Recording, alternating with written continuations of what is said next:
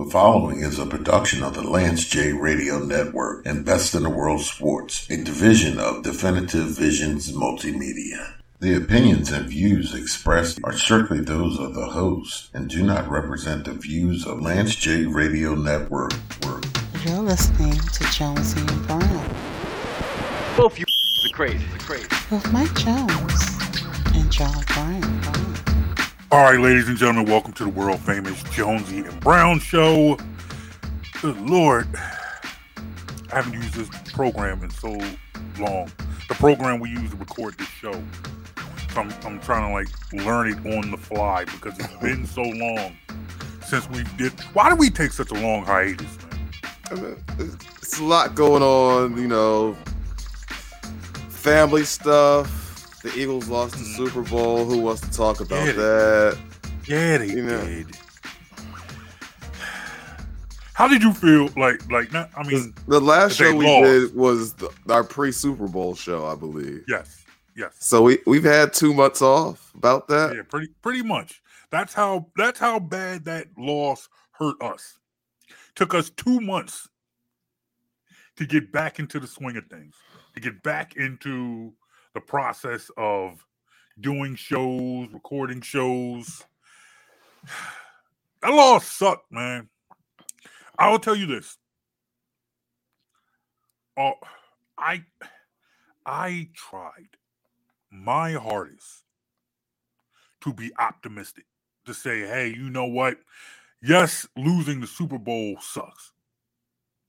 There's no participation trophies. There's no moral victories, whatever. Push all that aside. I tried my hardest not to let that loss put me into doom and gloom. We got a young quarterback. Mm-hmm. We have a GM who, at the very least, has earned the benefit of the doubt and has earned a level of patience to say, hey, you know what? We will probably lose a couple players this offseason. All right, so I'm glad you said that. We're going to gain some players this offseason. I'm glad you said that. Okay. Because you lost Hargrove. Lost him, yes. Very productive D lineman. Yes. You lost Chauncey Gardner-Johnson, who finished the year tied for the league lead in interceptions. Yes. And let's see. Yeah, who else was lost? Is that or the only major? We lost a couple linebackers. TJ Edwards and White. Edwards and White. Mm-hmm. I will say this. So you've got some losses. And I see where you're going with this. So let me ask you a question. Mm-hmm. Let's jump in the Wayback Machine to last offseason. Mm-hmm. You saw the moves that they made. Mm-hmm. Bringing in Bradbury, bringing in Gardner-Johnson. Did you think then that a year later we'd be sitting here wondering, how can we replace Gardner-Johnson? Did you think that he would come that he would play a role so big in this team that we'd be saying, how can we replace him? Well, when they brought him in, it was later in the offseason last year when they brought him in. Pretty late. Yeah, Gardner-Johnson was a pretty late sign. But when they did, when we looked at the rest of the pieces around the roster, yes, and we looked at the little we did know about his skill set and ability from what we had seen of him in New Orleans, mm-hmm. I won't say we knew, but we suspected there was a pretty good chance he would fit in with what the Eagles were doing. Mm-hmm. But it was still do you think it was still a pretty low risk, high reward signing? Considering that you gave up, a 4th round pick for him that you're going to get back in compensatory picks. And we talked about this at the time. Yep. It was extremely low risk. Mm-hmm. So that's not the part that hurts. It's once he got here and you saw the productivity and you saw the fit, the question then becomes, if he's only 20, 25 years old and fits, why start the search all over again? Considering because I say that with the caveat where we have to consider the Eagles' track record in finding productive safety play. But would you say that, we have been hard on Howie Roseman on this show in the past? Absolutely. We've been critical, and I don't think we've been unfairly critical either. No. Any criticism he's gotten was well deserved. Yes. We praised him when praise was due. We criticized him in times he needed to be criticized. But I guess for me, I hear what you're saying in the sense that once he got here, given his age and the level he was able to play, that it would have been conducive. It would have been a good move to try and lock him up, try and keep him around. However, when I look at the moves that Howie Roseman has made over the last year or so, 2 years or so, to me, I want to see what he does. I want to see how this offseason plays out. To me, I'm willing to be patient. Because like I said, look. So Howie's earned your trust. He's earned my trust, but honestly, it's we're not locking into any position. I can get off this bandwagon anytime I want. It's not like I'm gonna sit here and just be on the Howie bandwagon no matter what happens. If it starts to go south, I will jump in front of the same microphone, in front of the same camera, talk to the same people, and we can criticize Howie Roseman. Now, you once told me that a radio man gave you the advice of pick a take and stick with it. And this might be why we're not on the radio. You're flying in the face of that advice. Yeah, I am, because that person is still on the radio, still has a show, pretty popular amongst radio people. Mm-hmm. And we're still doing the podcast thing. We're still doing our own thing. People respect us. People like us. But it's like, look, I mean, in the end, it's like, I feel like we can just like I said, we criticize them when it comes time for criticism. Praise him when it's time for praise. Right now, I feel like you look at the moves that he made and the fact that when we were doing shows last April, we weren't talking about a Super Bowl. We weren't talking about a team that could be a Super Bowl contender. We still weren't sure about Jalen Hurts. We still weren't sure about Nick Sirianni. Yeah, he made it to the playoffs, but that was still a 9-17 that got smacked in the playoffs. That is all true. Also, post-draft, we going into training camp and into the season, we also knew if Jalen Hurts improved, the rest of the roster, by the time we saw the final product, we knew that if Hurts made the improvement, the rest of the roster was good enough to make a run. Yeah, we knew that going into the season. We knew that there were weapons. We knew that this wasn't just a fluke playoff team, but still, we didn't know that they could be as good as we thought they were going to be. We didn't think they would jump out to 8 straight wins. Nobody saw that, but I think we all thought we could at least win the division, go somewhere in that with 17 games, 10 to 12 wins, and win the division. Now, it turned out that with a soft schedule, that turned into 14 wins. But, I think we all had at least some level of confidence they were going to be in the division race.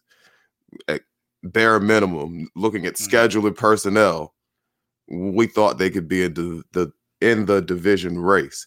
That being said, and I'm going to have to ask you to dig into your memory banks for a second. Okay. if you recall the conversations you, our friend Javon Alford, and I would have going through last offseason, pre and post draft, we pretty much watched Howie Roseman make every move that we wanted to see him make. Yeah. And the path was much more visible. The path at this point, you're looking at things like Jalen Hurts' contract is due, and they've got to make sure they have money available for that. And quarterbacks are asking for guaranteed money now. And we see how Lamar is going, and how big of a number is Jalen really going to want. And if he goes from $1 million a year to $50 million a year, how much more talent are they going to lose? And yeah, your offense is going to be locked up, but then what's your defense going to look like? Like, these are real questions. And let's be fair, the offense in the Super Bowl was not the issue. Yeah. I mean, they did account for the only turnover of the game, and that turnover directly led to 7 points. Yep. Which was the difference in the game. The difference in the game, yep. But their defense did nothing.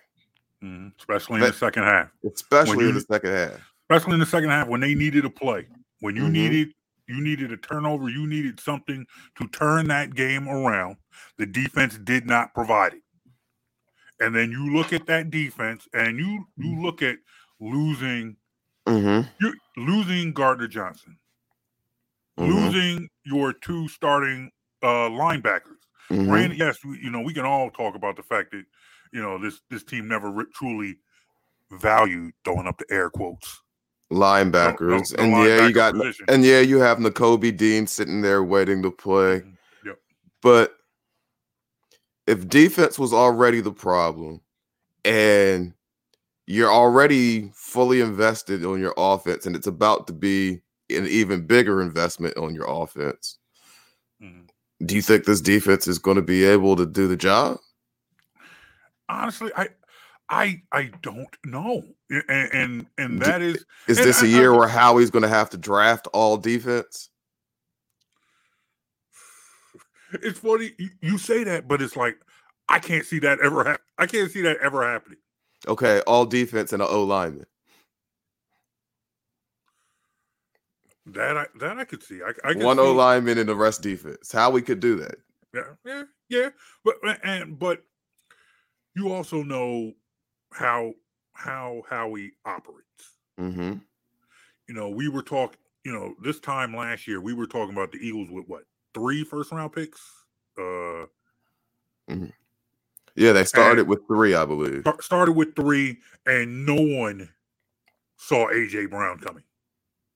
No one saw that coming. No one saw that coming. So it's like you see how this general manager operates.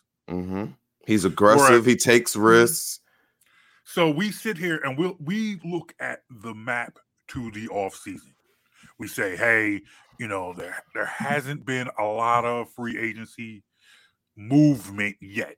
They have not brought in a lot, those big name free agents yet. The draft is still 3-4 weeks away. You don't know who's going to be a late off-season cut that they could bring in that could help this team. And you know that there is a traditional roadmap to next season, and then you have a general manager who doesn't necessarily follow that roadmap. So we could sit here in the beginning of April and say, who is he going to bring in? Who is he going to draft? Who could he sign? Who could he re-sign? Who could he trade? And then in 3 weeks, when it comes time to actually put the plan into action, go completely left. We were talking about who he could draft with all those picks that he had last year. The next thing you know, he uses one of those picks to make probably one of the biggest moves in the offseason by bringing in A.J. Brown. He used one of those picks to bring in a player at a position we were thinking he could draft. And then the rest of the way, he pretty much followed the script, drafted all the players we wanted. Well, at least all the players I wanted. Because when you think about it, and this is something that we also talked about, we knew that there was room for improvement in that wide receiver room.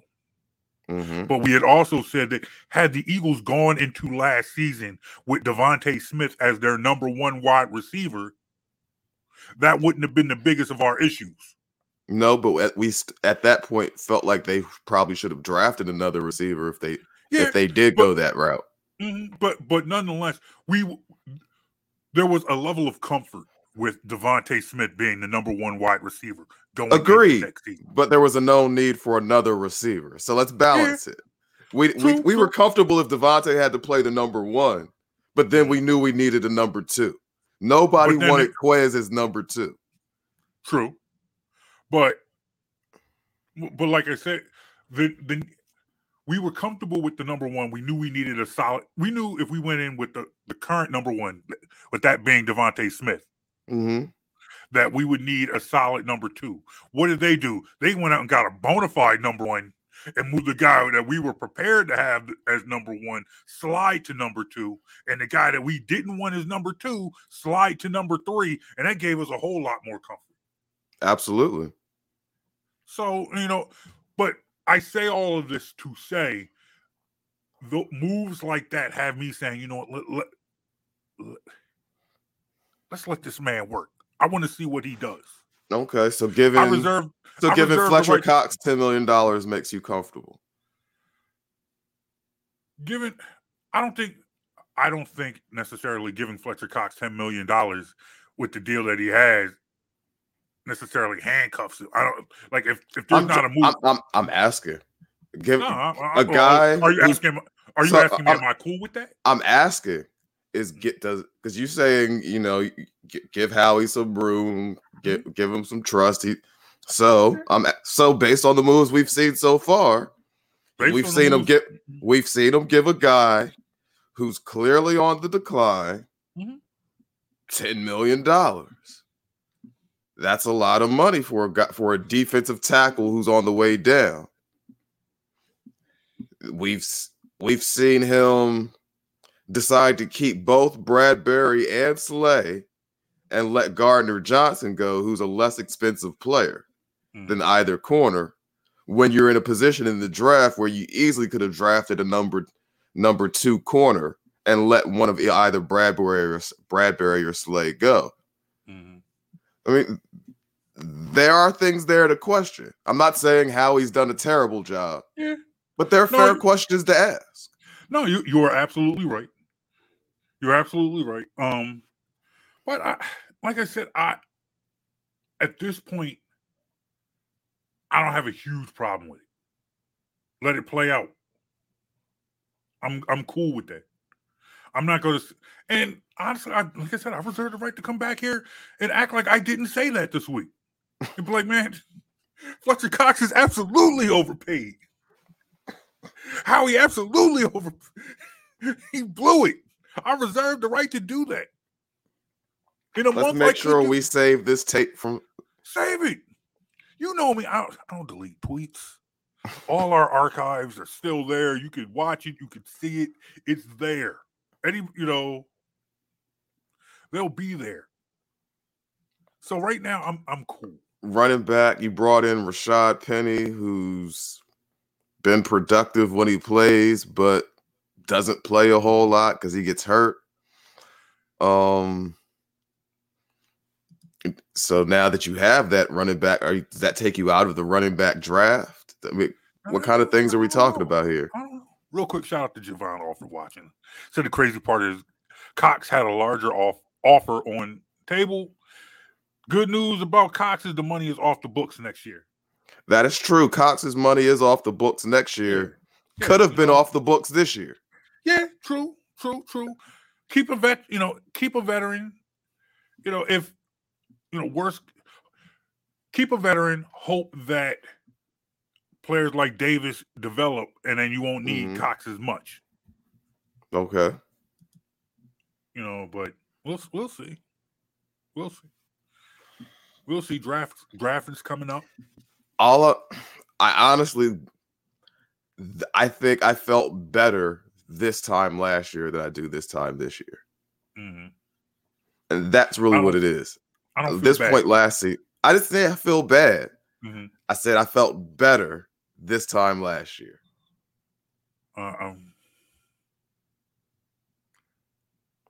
that's even after, and that's including knowing the leap Hurts made as a quarterback. Mm-hmm. I still felt better last year this time. No, man. I think I disagree. I think I feel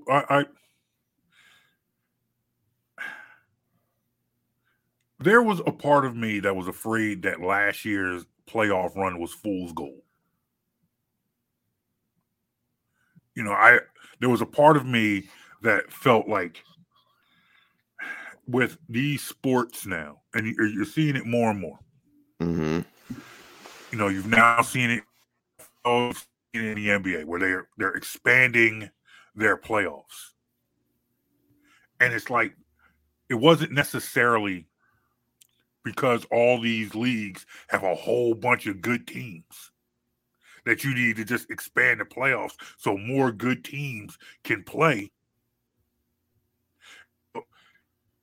I was afraid that when you opened up the playoffs for more teams, mm-hmm. you were going to end up with a team that would not have made the playoffs come into the playoffs and look like a team that didn't deserve to be in the playoffs.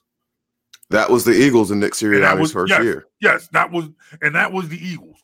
So they had their playoff run. They went and they played a real playoff team. Mm-hmm. Tampa Bay whooped their behinds. And they got cooked.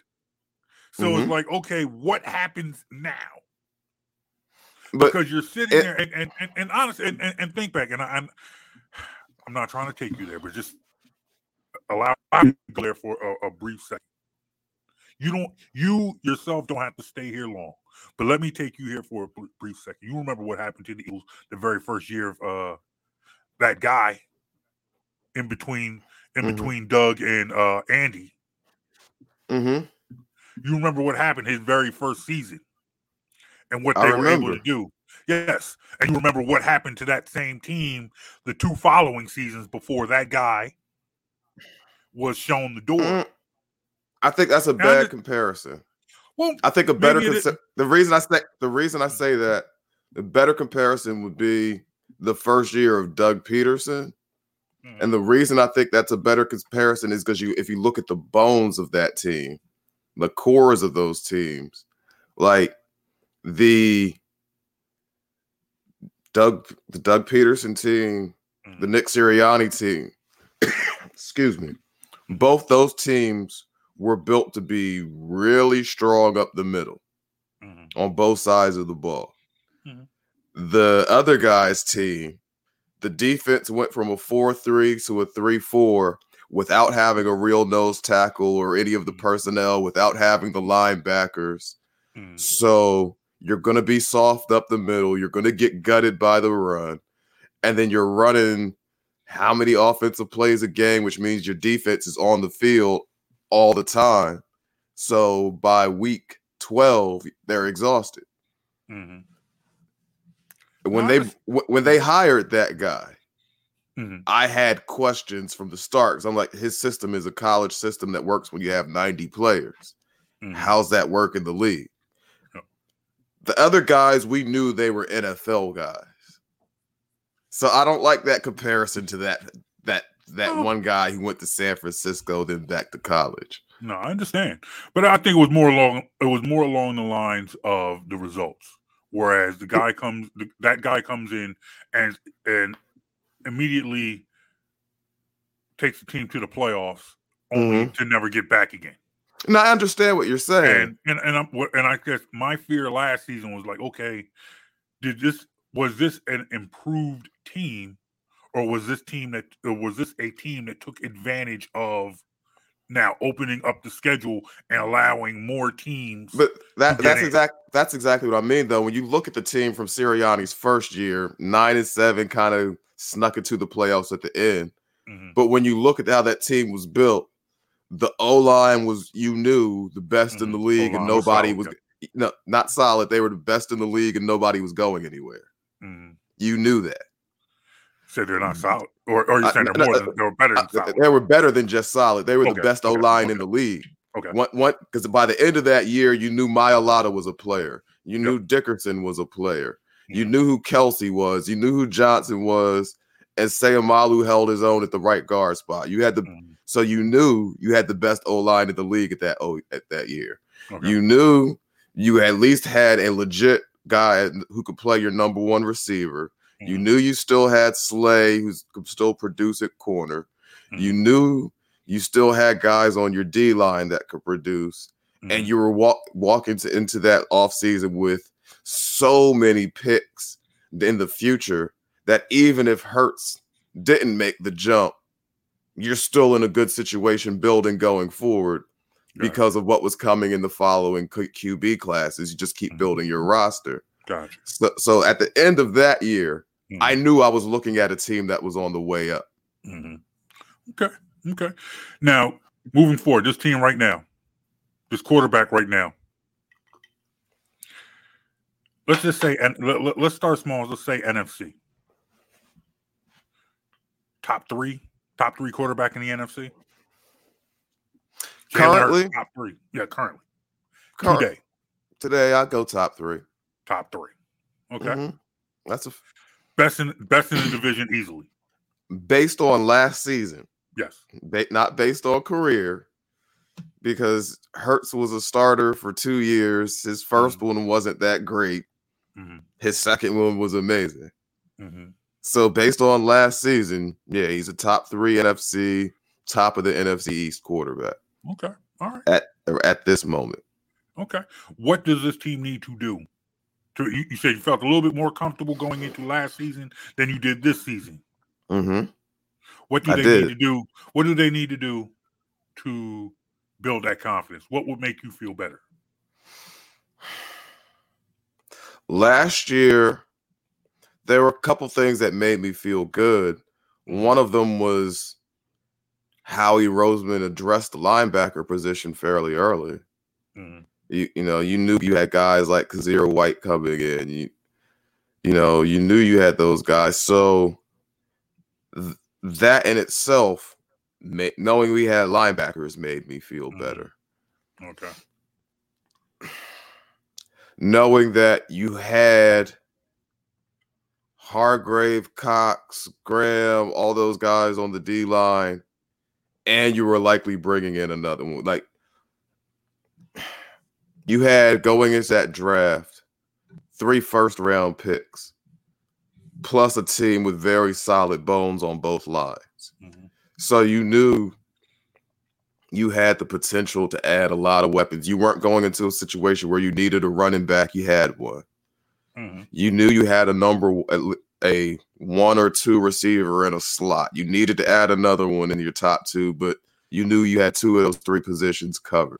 You knew you needed some secondary help. But at that point, you actually thought, that's probably something we'll draft and be okay. So you knew basically. So basically, you're saying they got a lot of work to make you comfortable? I'm not saying it's a lot of work, but I think the margin of error is smaller this year.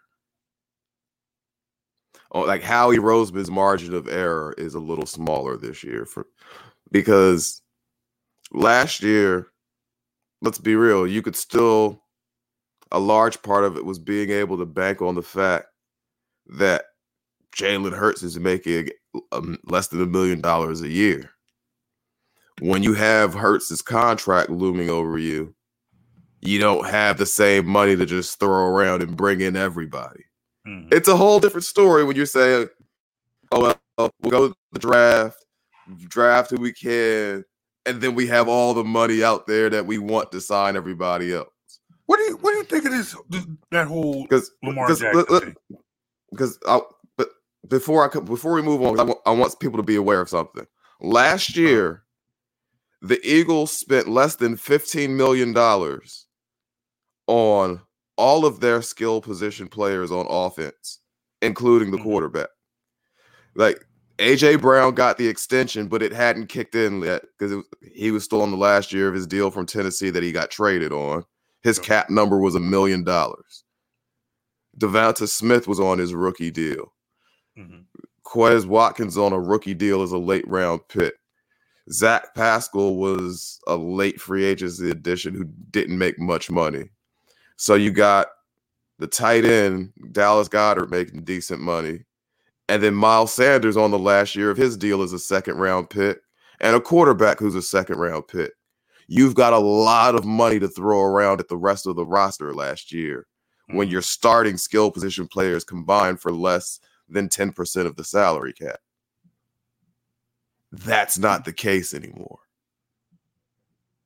A.J. Brown's extension is kicked in. You've got to have money cleared for Hurts. You're looking at thinking about what you're doing with Devonta Smith long term. Going into his third year, he's eligible for extension after this year as well. You can't tie up that kind of money anymore. So these are things where Howie just has a smaller margin of error. Mm-hmm. And that's really what it's not that I think the team is bad or they're in trouble. That margin of error is slim. So you got to get these moves right. Yeah. That's why I felt better this time last year. Understood. And I get that. And I guess for me, once again, it goes to, this is a level of trust that Howie has earned so far. And that's not to say that he can't screw this up. He could. Well, he absolutely could. Yeah, he could. And if he did, then we would criticize him. We could go right back and say, hey, I remember when Jonesy said you needed to do A, B, and C. When you needed to do that, instead you did it D, E, F. You did H, I, J. That could happen. That could very well happen. You just got to wait and see. I just think, like, I'm not, unlike the past. And in the past, we've made do or die out of everything. Mm-hmm.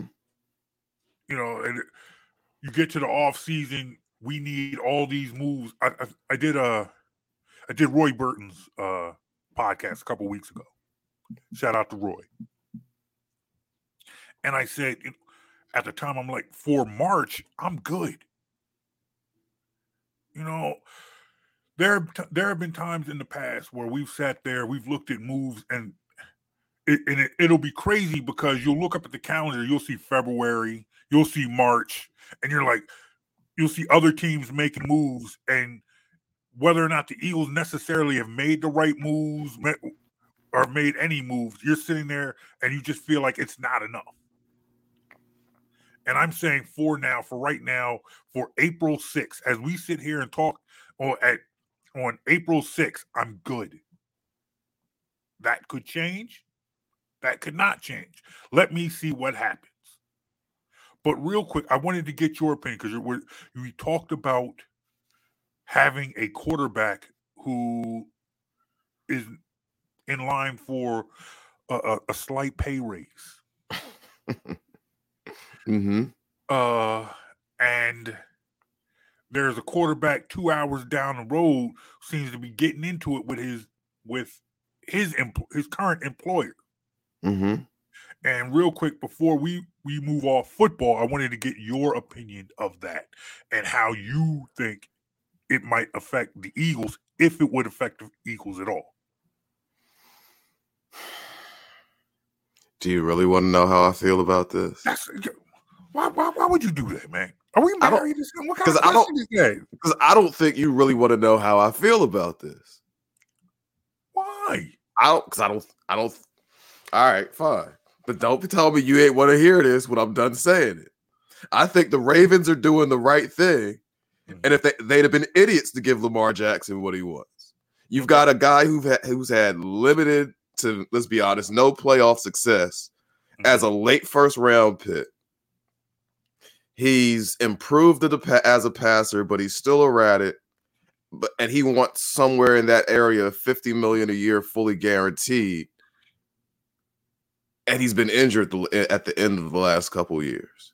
Mm-hmm. At the end of this year, he missed several games. I'm not giving him that kind of guaranteed money. You tell me that you want that kind of money, I'm going to do exactly the same thing the Ravens did. Transition tag, you find somebody else to give you that, more power to them. because I'm not even matching it. More power to him. Give me the 2 first-rounders. Real quick, shout out to Javon Alford, always supportive of the show. He says, blame the Browns for setting that precedent at QB. Yeah, they gave their QB I agree. a bolo. The Browns set a really bad precedent, and I think what you're seeing in the Lamar Jackson situation is a overcorrection. Not only are the Ravens saying we're not doing it, all the other franchises are saying, well, you're on your own because we're not doing it either. We're not giving you that and giving up 2 first-round picks. Like, other team, like who was in the Colts, Jim Irsay says, I don't believe in fully guaranteed contracts. He just flat out said he doesn't believe in it. So you're seeing a market correction the other way. Whether or not anybody came out and said it, ownership and GMs, man, the front offices were mad about that Deshaun Watson contract. You gave a guy who basically sat out 2 years, $250 million fully guaranteed. And I get it. You're Cleveland. Nobody wants to come there. You were desperate for a quarterback, so they did what they had to do as the Browns. But nobody else wants to do that. No, nobody. So let me ask you this, and we will transition this back to the Eagles. If Jalen Hurts wants that fully guaranteed contract, I'd do the same thing. No, first of all, would you consider the Browns giving all that money to Deshaun Watson? Stupid. Is that the Browns browning? Yes. Because you know what I say about the Browns every year. Browns going brown. Exactly. That's the Browns browning. That's a bad move. Okay, I mean, now, getting back to the Eagles, I'm not going to say, because you told me, you said, do you really want to know what I want to think? You know, you're going to don't get mad. The reason I said that is because I'd move Jalen Hurts out too if he wants $50 million or fully guaranteed money. I'm trading him too. I'm not giving any quarterback that kind of money unless you have the potential to literally be the best quarterback in the league. And as much as I love Hurts, he ain't Mahomes. That's the bridge I would cross when I get there. I'm not mad at you for saying we're there now. He's negotiating the contract. We're there. When I'm saying he comes out and says, "Hey, I need X amount of money guaranteed," where we now know, not speculating if he wants it, if he asked for it. We're not playing the what ifs game. I'm saying if we come out here and we know he's saying, "I want Deshaun Watson money," or "I want X amount of dollars guaranteed," saying no, not if, not heard, no, then I would be like, yeah, man, shut up. I don't want to hear you. I want to hear your mouth. I'm not saying, I wouldn't say you were wrong, but I would say, shut up, man. I don't want to. I mean, even if it's not fully guaranteed, I don't think he's worth $40-45 million a year. There are very few quarterbacks I do think are worth that. Worth that much money. Very few. Ever. I mean, most of these guys getting this big money. What happened? Aaron Rodgers and Russell Wilson. Every other year, they're renegotiating their deals, so they're the top paid dudes. Yeah. What's happened to them since they were on their rookie deals? Neither one of them sniffed winning anything. Yeah, and I find that funny. As great as both of them have been talked about being. And the thing about it is, I feel like all that is selective memory.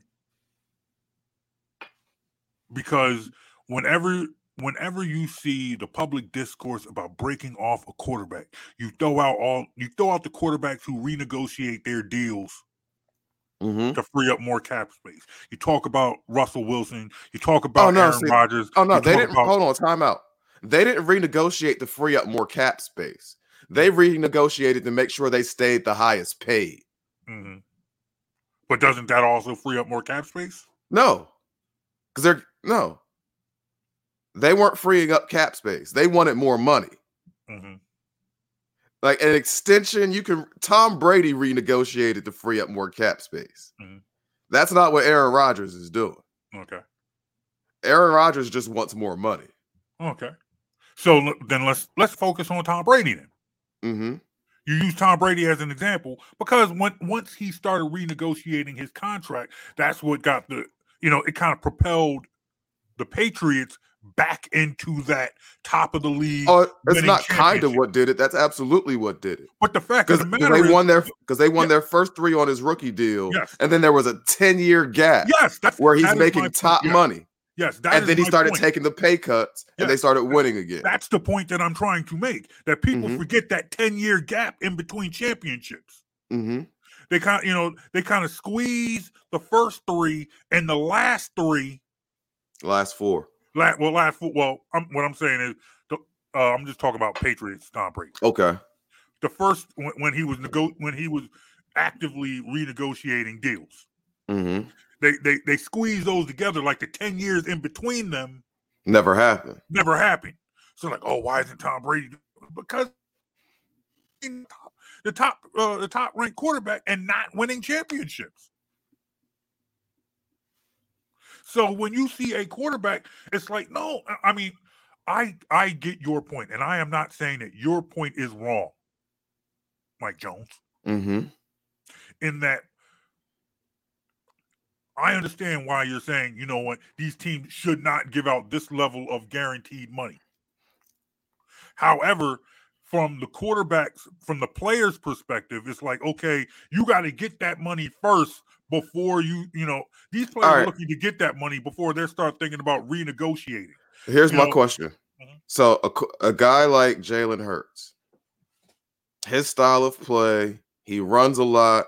He was injured, banged up at the end of this year. He banged up at the end of last year. Do you think he has a 10-year window to make big money and then still come back as a pocket passer at the end and get you more wins? I don't know. Probably not.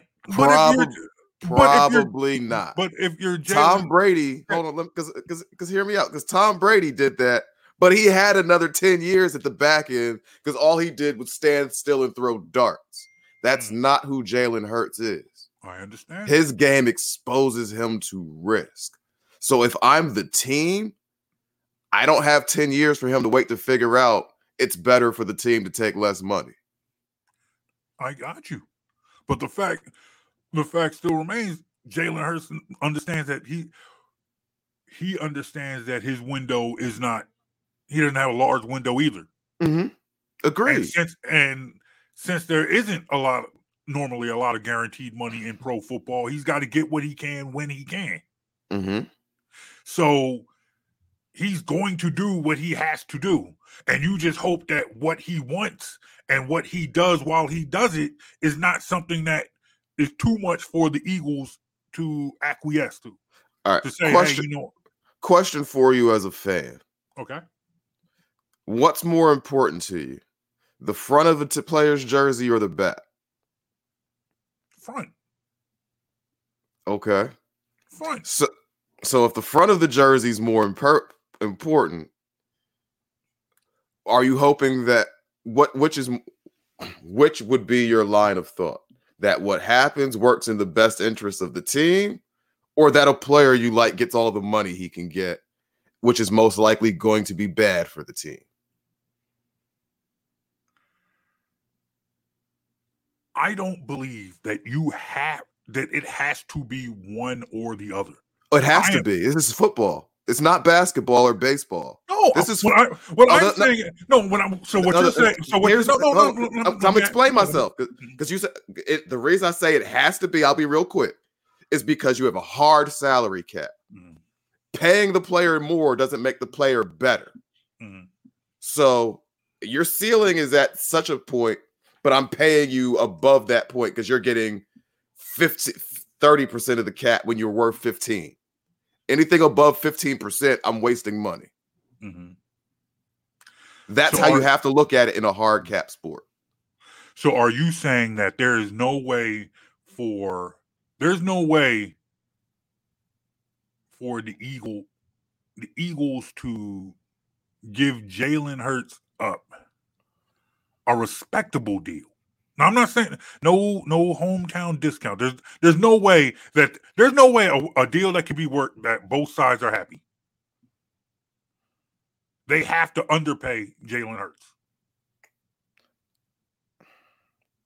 All right. We're going into the 23 season, right? Yes.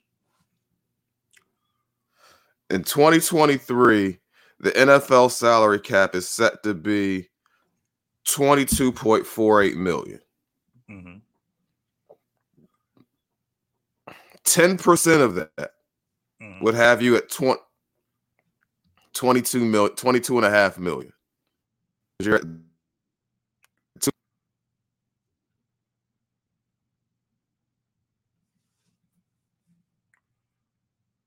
one above 15% of the cap. Ever as a cap hit. So if they could find a way to give Hurts his money and keep him the way the money's going, you can't even keep a guy under 10% and pay him, which is why I don't like these deals unless this guy is literally an all-time great quarterback.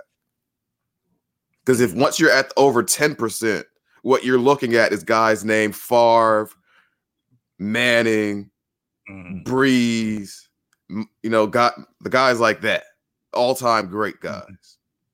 If you're not one of those guys, paying you that kind of money might be good for ticket sales, might be good for TV ratings because there's a narrative to sell.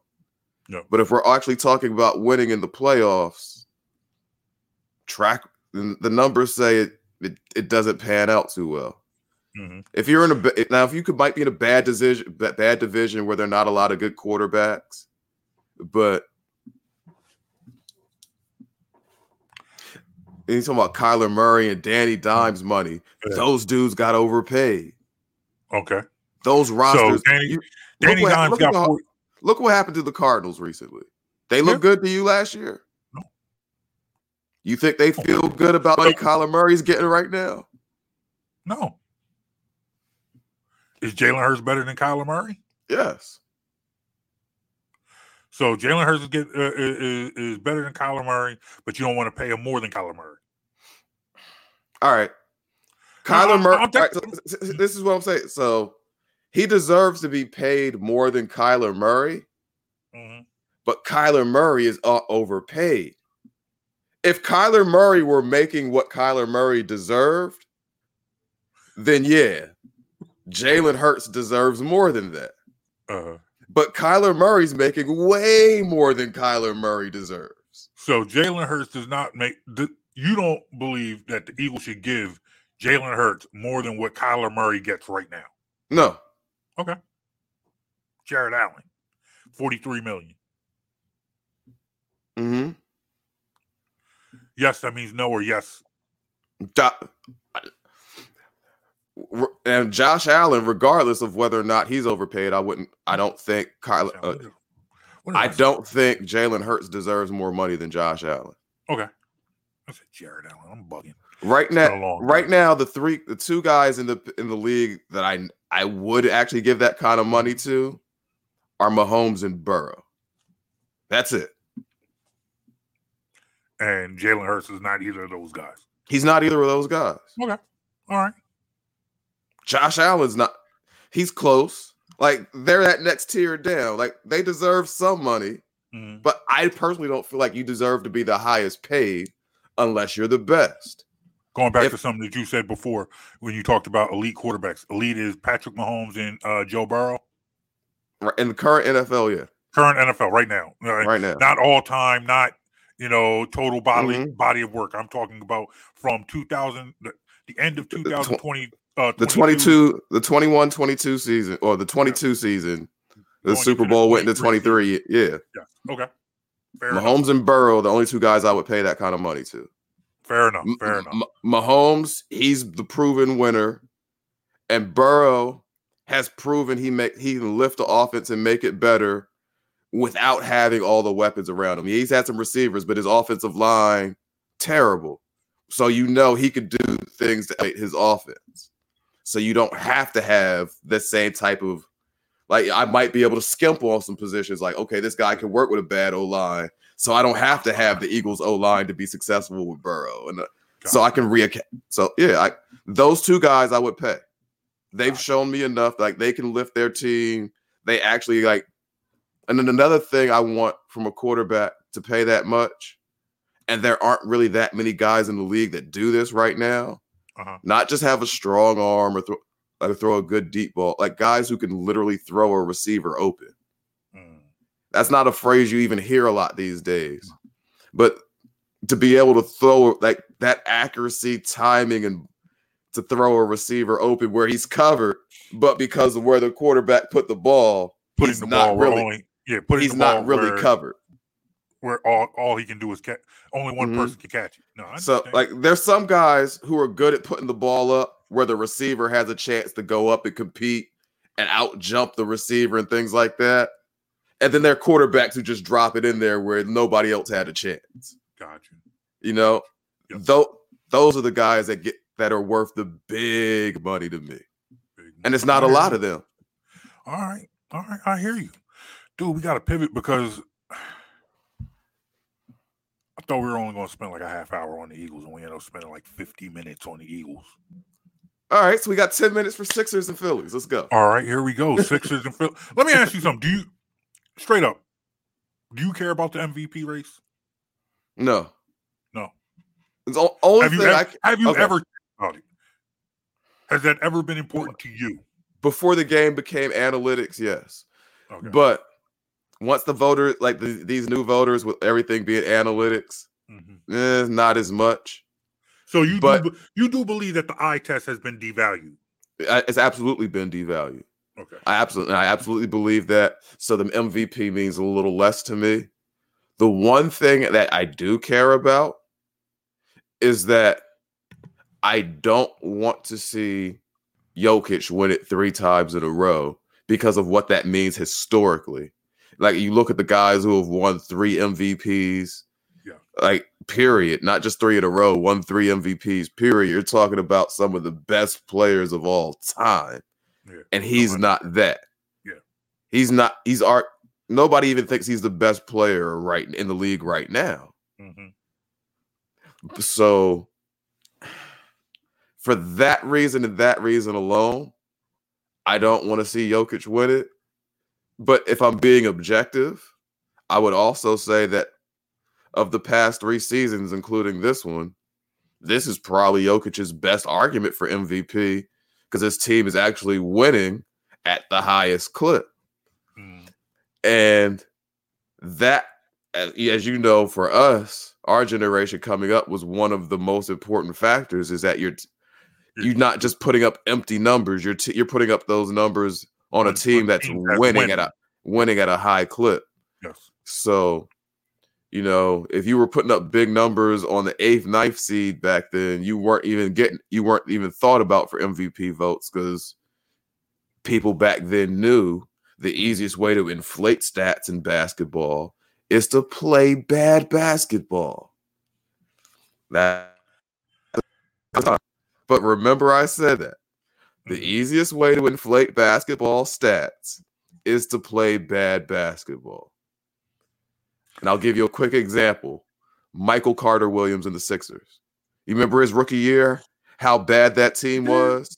And how good everybody thought Carter-Williams was because he got triple-double his first game and averaged near a triple-double? Was that because he was that great? Or was it because he was the best player on a terrible team? So he got to have the ball and do too much. You see what I mean? No, I got you. I got you. So that being said, I understand it's not that important to you. However, do you believe that Joel Embiid has done enough to win the MVP? Absolutely. Absolutely, he's done enough to win it. The one person I would make I'd say is a legit argument is not Jokic for me this year. It's Giannis. Yeah. Like he goes under the radar because it's so consistent and so expected from him what he does. Yeah, I think Giannis has kind of approached. It's kind of reached, and he's kind of reached that Jordan, Kobe, LeBron level where he's been so good for so long. Like 25, 8, and 7 for Giannis is no big deal. Yeah, where it's like every year you could have given Jordan the MVP. Mm-hmm. Every year you could have given Kobe the MVP. And when we think about it over the scale of his work, what do we talk about with Kobe during his prime when he was putting up the biggest numbers? Steve Nash wins 2 straight MVPs. Exactly. And it's like, and now as you look back at it, it's because Kobe was so good and he was so locked in, it almost wasn't a big deal. Yeah. It's like, here's Giannis. This is just Giannis being Giannis. Mm-hmm. And the Bucks are where they've been for and they're the number one and they're the number one seed, and right now they've got it locked up. Yeah, so they're the number one seed. That's Giannis being Giannis. They're just doing, it's not, they're so good it's not exciting anymore.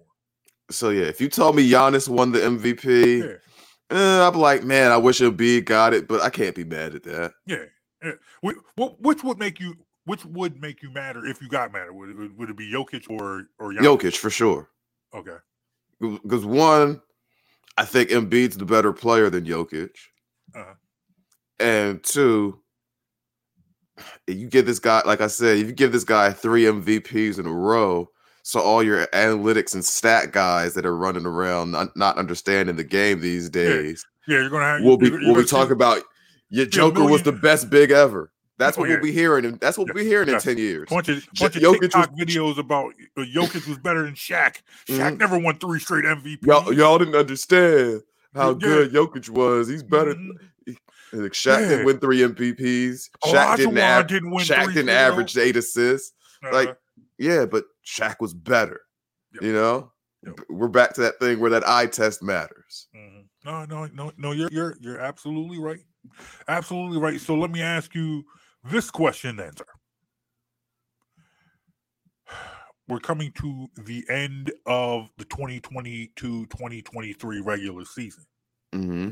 Has this Philadelphia 76ers team shown you anything to make you believe that they can get past the second round? All right. So I'm going to check the standings before I answer that question. And I already know the answer, but I'm going to tell you why. That's why I'm checking the standings. The number 1 seed in the Eastern Conference, as it sits, is who? Milwaukee Bucks. The number 2 seed, as it stands, is who? Boston Celtics. 3 seed is our 76ers, correct? Yes. Unlikely that the Sixers move down to the 4th seed, right? No. I don't believe they. Yeah, they've got a 2.5 game lead on the 4th spot with 3 games to go. Mm-hmm. Cleveland only has 2 games to go in the 4th spot. So they'd have to lose out and Cleveland would have to win out. And then you end up in a tie. They're not going into the 4th. They're not going to the 4th seed. No. Milwaukee clinched the number 1. Yep. So, second round matchup against Boston.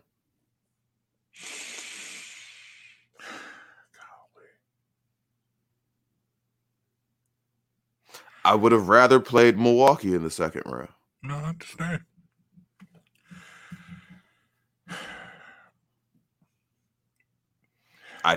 I don't like the way the Sixers match up against the Boston Celtics, and I absolutely would not be surprised to see them lose in the second round again, which brings up lots of questions like, does Harden stay? Does Embiid ask out? And do you have to start over? I tell you about asking me these questions. No. I think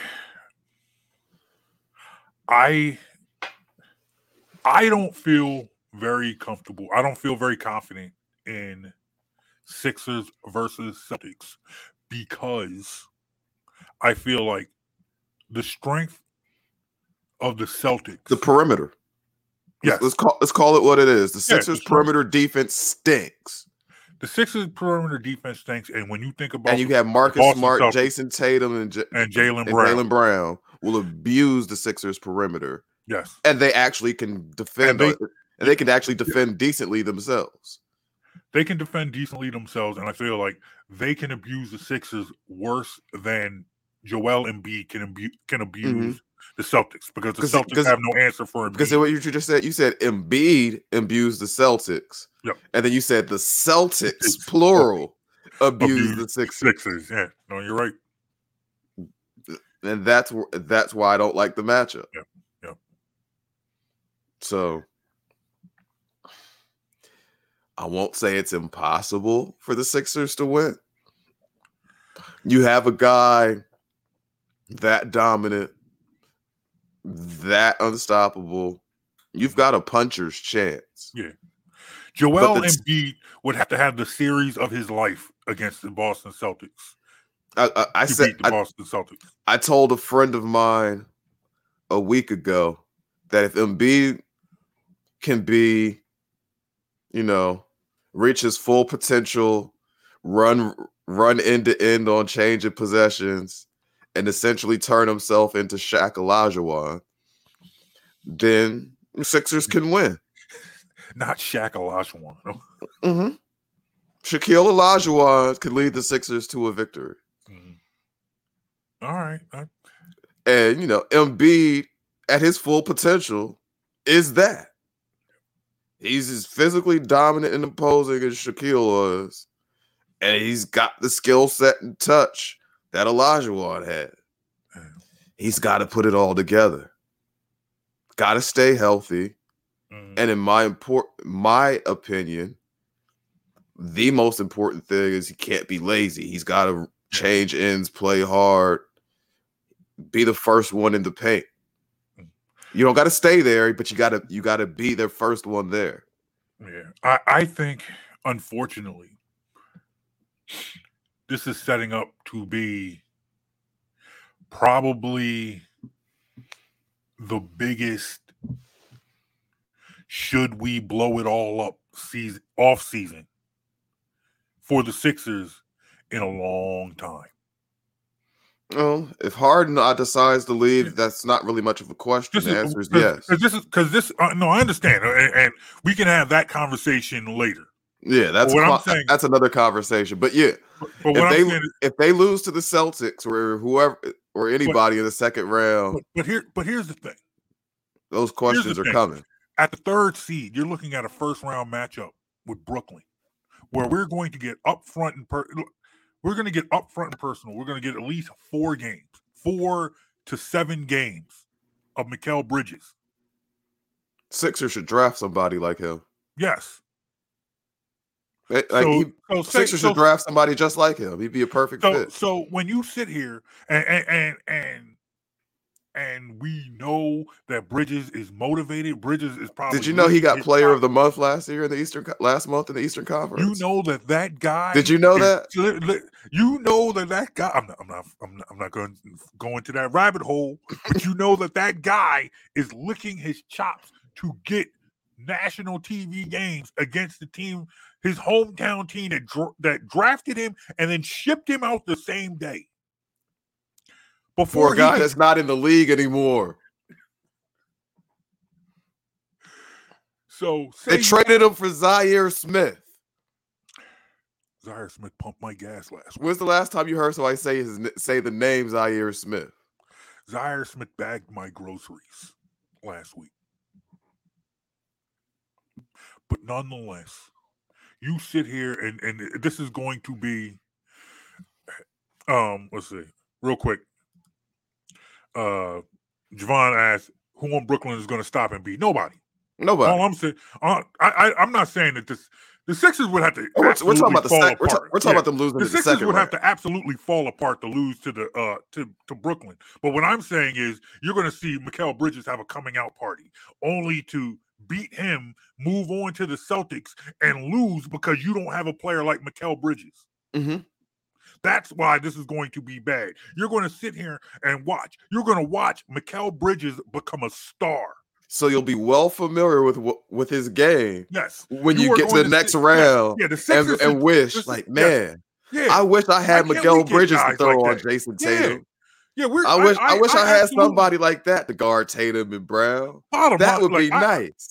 Bottom line is, I fully expect the Philadelphia 76ers to beat the Brooklyn Nets. If for some reason the Sixers lose to the Nets in the first round, Doc Rivers shouldn't even be allowed in the locker room after the game. If they lose to the Nets in the first round, it's not really a question. You blow the whole thing up. Yeah, definitely. You remember this past last college football season where it looked like that video? It looked like Herm Edwards got fired on the field. That's what they should do to Doc Rivers if they lose to the Nets. You see Josh Harris, and you see, in fact, you know what? Because Daryl Morey should go too. You should see Josh for anybody Harris listening, let's be clear. We're talking about second round matchups because in the Eastern Conference this year, it's pretty much assumed by most people who follow the sport and following what's going on that the top 3 seeds in the East are the clear superior teams to the rest of the conference. You could even say the top 4 teams. I would say no, you can't. I would. You can't. You're not a believer in Cleveland? No, Cleveland doesn't make it to that level of the other teams. Okay. Too young, too inexperienced, and their best player actually likes to play hero ball. They're not on the level of the other teams. Okay. Fair enough. Young, talented, fun to watch. Best player plays hero ball. He's an undersized 2 that can't guard his position. That team's got holes. Okay. All right. Fine. We'll leave that for the Cleveland podcast. But nonetheless, I believe, unfortunately, I see another second round exit, and I'd have felt better about their chances if Boston would have ended up as the 1 seed and Milwaukee was in the 2 spot. I like that matchup better, and I've been saying that for most of the year. At this point, it really came down to matchups for me. If it was Sixers versus Milwaukee in the second round, I feel much, much better. I just don't like that matchup with Boston. Perimeter defense, the Sixers have lacked all year. I think will come back to bite them. All right. Well, we'll definitely get into more Sixers in the coming weeks. Because we really. We're gearing up for the playoff run. The play-in tournament starts next week. First round starts next weekend. We're there. Playing tournaments suck. I'm now against them all. All right, but before we get out of here, we've now at this point seen 2 16 seeds in history win in the NCAA tournament.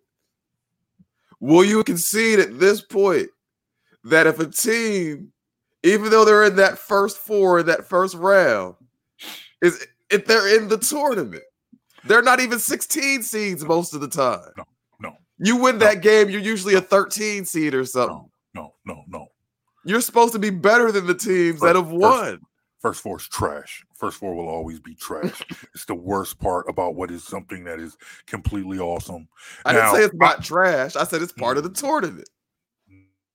That's all I said. Well, I would say that you would have a better argument if the 2 16 seeds that have won tournament games came from the first from the play-in.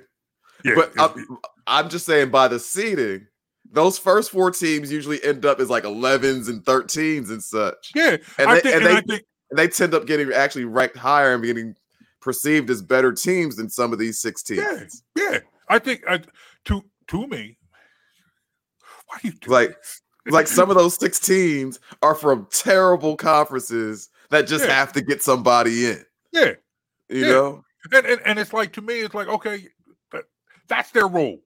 Mm-hmm. And now the rule is that conference has to get somebody in.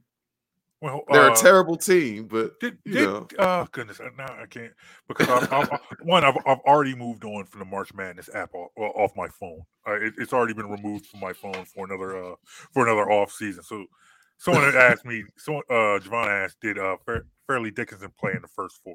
I don't know. No, I don't know, and I don't feel like looking. No, they didn't. That's my point. Like the teams from the first 4 usually end up being higher seeds than the 16 seeds. Well, and I'm saying that. Well, that's the new. Like the teams that came out that first day moved into the next round where you're as round of 64 as higher seeds than Fairleigh Dickinson. The first 4. There are 2 games between. There are 2 different games between 2 different teams fighting to be a 16 seed. But that's the thing. They're not fighting to be 16 seeds. They're fighting to be like 13 seeds. No, but what I'm saying, they don't get in as 16 seeds for the play-in tournament. No, you want them to be the 16. No, what I'm saying, 2 teams end up 16, and then 2 teams end up 11 in the first 4. It's half and half. And what I'm saying is, it should be, instead of doing that, it should be the last 4 in versus the last 4 out, and you all play for 11 seeds. You're playing for an 11 seed in each region. Okay. Or maybe a 14 or 15 seed, something. No. If you win your conference tournament, you earned that 16 seed and that cookie you get from the number 1 seed. That's the thing though. It's like you won your conference tournament. Let's talk like some of these 16 seeds. They'll win their conference tournament. Yeah, they're gotta get in. Yeah. But their conference was trash and they won like 18 games. They're a 16 seed. You're in. But some of these other teams that might end up in the play-in, they might be 2021 teams from tougher conferences. Well, I will put it to you this way. I'll put it to you like take Texas Southern. Okay. Did not win their regular season. Right. But they lost. But they won their tournament. Mm-hmm. So I think they weren't even 500. Like they might have been a 13-win team. That's a 16 seed. That's a 16 seed. You shouldn't have to play to earn that 16 seed. You got your 16 seed. Take your 16 seed. Take the 16 seed L that comes with it. Don't make them play to be a 16 seed. That's not entertaining. I don't need to see that. How many games are you watching on Tuesday anyway? How many of those? No. How many? You talking about you don't need to see it? How many Tuesday games are you watching anyway? Are you watching any Tuesday game? Are you watching any Tuesday games right now? No. No, because I hate the first 4. So it doesn't change anything. So it doesn't change anything. It's still games you're not watching. NCAA, listen to me. It'd still be 2 games you're not watching. The last 4 in versus the first 4 out. You still wouldn't be watching. I would watch. I would watch. I would. You'd be like, because you'd be looking at these are all 4 teams. These are all teams that are going to be gone on Thursday. That's how you'd be looking at it. No, because those teams that play for the higher seed, that's where you got the LaSalle's from when the LaSalle went on that run with the Southwest Philly floater, that VCU team with that Shaka, where we first got introduced to Shaka Smart and VCU. That's where you found them in the first 4. When they were playing for that 11 seed and they were able to, I think it's 11s and 15s, not 11s and 16s that they get. I think it's 16s. Like, it's you sure? I think it's 15s. You got Javon. Thank you to Javon Alford. Because that man's watched this entire show. This is an hour and 15 minutes. This man's been here for the beginning. I love that, brother. He asked, would I be a fan of the first 4 if Morgan State was in it? If Morgan State was in it, playing for a 16 seed, I would absolutely watch on Tuesday and still be mad that they're. In fact, it would make me angrier if Morgan won. Now, I will say this: now it's been a couple years now. The 2 years straight that Morgan went to the tournament, they won I believe they won the regular season and their conference tournament, and ended up being a 15 seed, and didn't have to play in the first 4. Because one year they played West Virginia and just got cooked, and then another year they played Blake Griffin in his last year at Oklahoma and got cooked. But so if Morgan was in the first four, I would watch, but I would not be a fan. It would make me even angrier. Would you tell your kids Morgan made the tournament? Yes. Because they did. They made the trash. And for the last 3 years, you've been arguing with me that those weren't tournament games. And you've been arguing that it is. It sucks. They would hear every. So you're admitting I was right then. I'm cool with it. That is tournament games? Mm-hmm. Yes. Yeah, you're right that it's that are tournament games. But okay. They stink. They're still trash. I'm fine with that. I think we finally reached agreement on this. No, they're tournament games that stink. Yeah, okay. Fair enough. That's why this show is an hour and 15 minutes. That's why we're not on any network shows. That's why we haven't been picked up by any radio stations, because we can't adhere to a time limit. That's why. Because we come in here, we say we're going to talk Phillies, Sixers, and Eagles. We spend 50 minutes on the Eagles. And 25 on the 25. 25 on the Sixers? Well, 20 on the Sixers and 20 on the Sixers and 5 boy. And March Madness, and that's over. And we didn't even talk about the actual national championship game. We didn't talk about the controversy of Caitlin Clark and Age. All right, I was going to leave that alone. Okay, but you brought it up, so let's go 4 minutes before we get out of here. Okay, Caitlin Clark and Angel Reese. Mm-hmm. JB, you know me. Yes. You know I like to compete. Yes. You know I love my sports. Yes. And you know I absolutely have fun talking trash. Yes. Anybody who's ever been on the court with me knows I like talking trash. Yes, you do. And I have absolutely no problem with anyone on the court talking trash as long as it's in reference to the game. Mm-hmm. If I'm talking about your jump shot being broke, cool. If I'm telling you your handle is trash, fair game.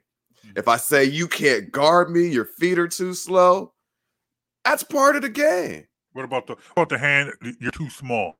When they put the hand down at the ground, you're too small to guard me. Yep. Okay. I was playing a pickup game in college one time, and they summer ball, high school kid who could play was in the gym playing with us, and high school kid could play, but less time in the weight room, no grown man strength, all game long. Swing me the rock. He's too small. You saying that about you? I was saying this about him. Oh, okay.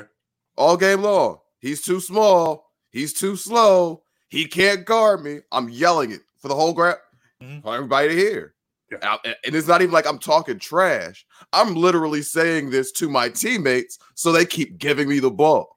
Yeah. It sounds like trash talk, but it's really part of the game. He's too small. Swing rock. Ask Charles Barkley when he had little man guard him. Mouse in the house. Mm-hmm. You say it. It's part of the game. Or Shaquille O'Neal. Now, if you start talking about somebody's barbecue chicken, you start talking about somebody's wife and kids and things like that. Yeah. That's off limits. If we talking ball, I'm good with it. Mm-hmm. I'm good with Caitlin Clark doing it. I'm good with Angel Reese doing it. Yes. I'm good with it. Yes. Period. Yes. Anybody who doesn't like it, it's one of two things. You're an old fuddy-duddy who doesn't like fun in basketball. He just called somebody a fuddy-duddy. Yes, you're an old fuddy-duddy who doesn't like fun in basketball, or you were one of the people who was cool when Caitlin did it but had beef when Angel did it. Mm-hmm. No. It's one or the other. You just because there are some fuddy-duddies who just don't like anybody to have fun, and it wasn't about race for them. But there's a nice segment where it's about race too. Yeah. Here's what I want to ask you before we get out of here, because I have a feeling we feel pretty similar on that one. Yeah. Here's what I want to ask you: how do you feel about your first lady saying she wants Iowa at the first White House too? Okay. How you feel about that? Okay. Let me get to that. First off, you are right. As far as the trash talking goes. We're pretty much on the same page. Mm-hmm. As far as I'm concerned, Caitlin Clark is not the problem. No, she's not the problem. She is not the problem. She was talking. And I don't want anyone to frame it like it's Caitlin Clark causing a problem. She's been wonderful through all this. This really is not Caitlin Clark versus Angel Reese. Not at all. And to me, making it that takes away from the fact that was a really good game. Absolutely. That was a really good game. Now, that being said, I will say this about the First Lady. I think we live in a society that does not tend to give out the benefit of the doubt. Dr. Joe Biden is not a sports fan. I think Dr. Joe Biden is more of a fan of women's empowerment. I think she's not familiar with the whole trash talking thing, whatever you want to call it. I think she was thinking out loud and came up with a really bad idea. So hold on. Let me finish my point. Okay. I think she saw it as people pitting Angel Reese versus Caitlin Clark and said, "Hey, instead of having these two girls pitting up, we just had a great game." You realized it was a competition, right? Yeah. It is literally one versus the other. Yeah. But what I'm saying is, let's see, because I think your wife's a sport. Hold on, real quick. Your wife's a sports fan, or at least has a working knowledge of sports. Mm-hmm. Same here with my wife. It's like my wife is a sports fan. Okay. So it's not like you're sitting there when you're watching a game with your spouse and you have to explain the game to them as you're watching. Right. So, but there are people who do. Mm-hmm. I envision Dr. Joe Biden being one of them people. Like, doesn't necessarily understand what she's watching. She just knows that this is a big game. This is a big moment, and she sees the general public divided over this issue, and she says, "Hey, why don't we just invite them all?"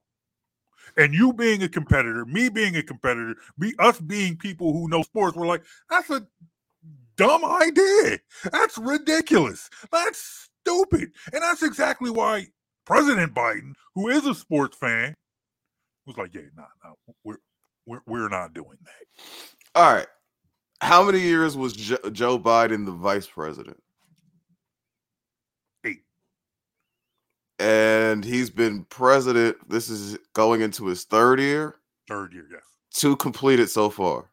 Yes. So she's been around while her husband has completed 10 years of working in the West Wing in the White House. Yeah. This ain't her first rodeo. Ain't her first rodeo, but this is she knows.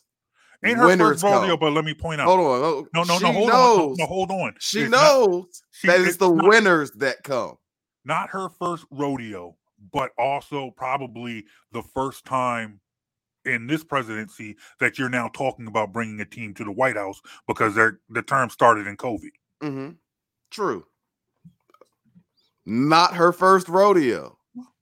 She knows nothing else. There's a long history of winners being honored by showing up. Mm-hmm. And she decides in this moment, this is the time to bring up, let's start inviting losers too. Once again, hold on, hear me out. You don't have to understand sports to understand winning and losing. No, I understand. And I don't think she thought. I think this was, once again, thinking out loud with a bad idea. That's what I think this was. I don't think this was necessarily participation trophies because people love to throw that out there. Best case scenario, it's a participation trophy. No, it's not. I think it was a bad idea to give her a participation trophy. No, I don't think you want to reward her for losing. I don't she think showed up and competed without winning. I thought she thought that this was, and she thought that this was. Well, you know what?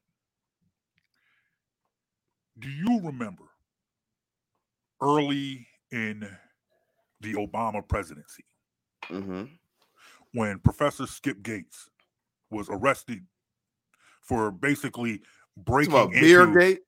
Huh? Talking about when the beer gate, when they sat down, had a beer. Yeah. When people turned that incident into the community versus the police. And President Obama said, "Hey, why don't you both come down and we'll have a beer and we'll hash this out." That ain't sports. I understand that, but we're talking about we're not. What we're talking about, right? Hold on. We're not talking about sports. No, you hold up for a second. Time out. There is no timeout. This is not sports. That's not what she's talking about. John, but you're time out. Hold on. Because she said at a sporting event that the loser of the sporting event should get the same reward as the winner of the sporting event. You can frame it however you want. Obama and the professor and the cop, we're talking about real life. We're talking about giving an award to the loser of a sporting event. Time out. Let me finish. Let me finish. Keep doing it. I want 10 seconds. I want 10 seconds to finish the thought. What we are literally talking about by definition is a participation trophy. You're giving an award to someone for showing up, not for winning. That is the participation trophy. Best case scenario, that's what it is. That's the definition of participation trophy. I'm done. No, it is not in this particular case. And I am going to take 10 seconds to explain to you why you are wrong. I do not think that Dr. Jill Biden was thinking about it in that context when she made that suggestion. She saw a public discourse and an opportunity to address that discourse.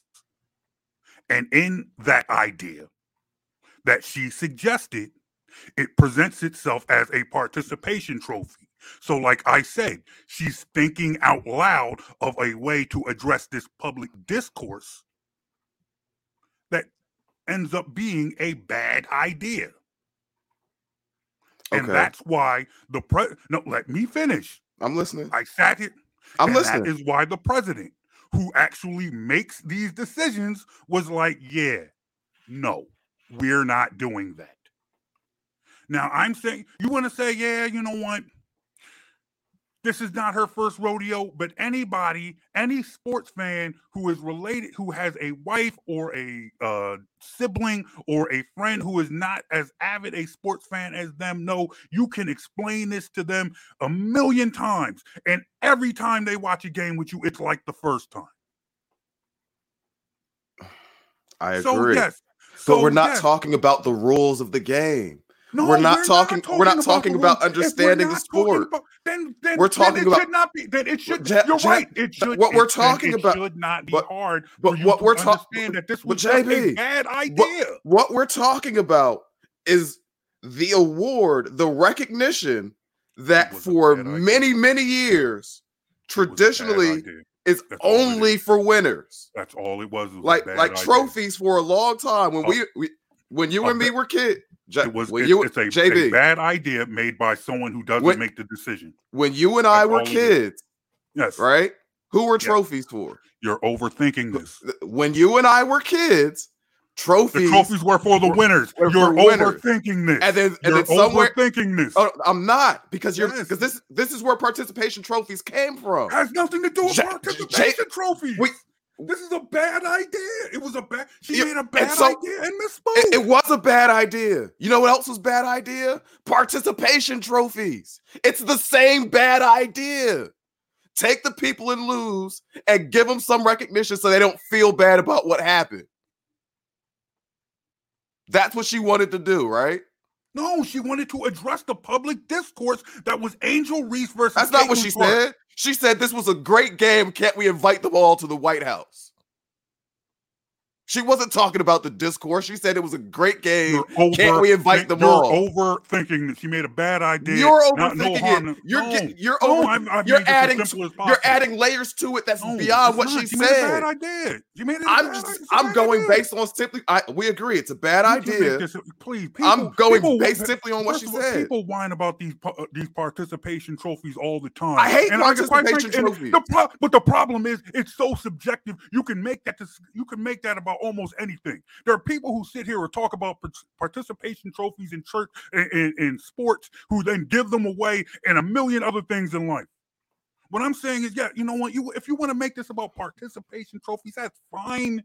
Okay. You know, but it's like it's BS. She made a bad idea. In the end, I was not invited. What other? In the end, I was not invited. They're not coming. Okay. The man who made the decision said, "Nah, we're not doing this."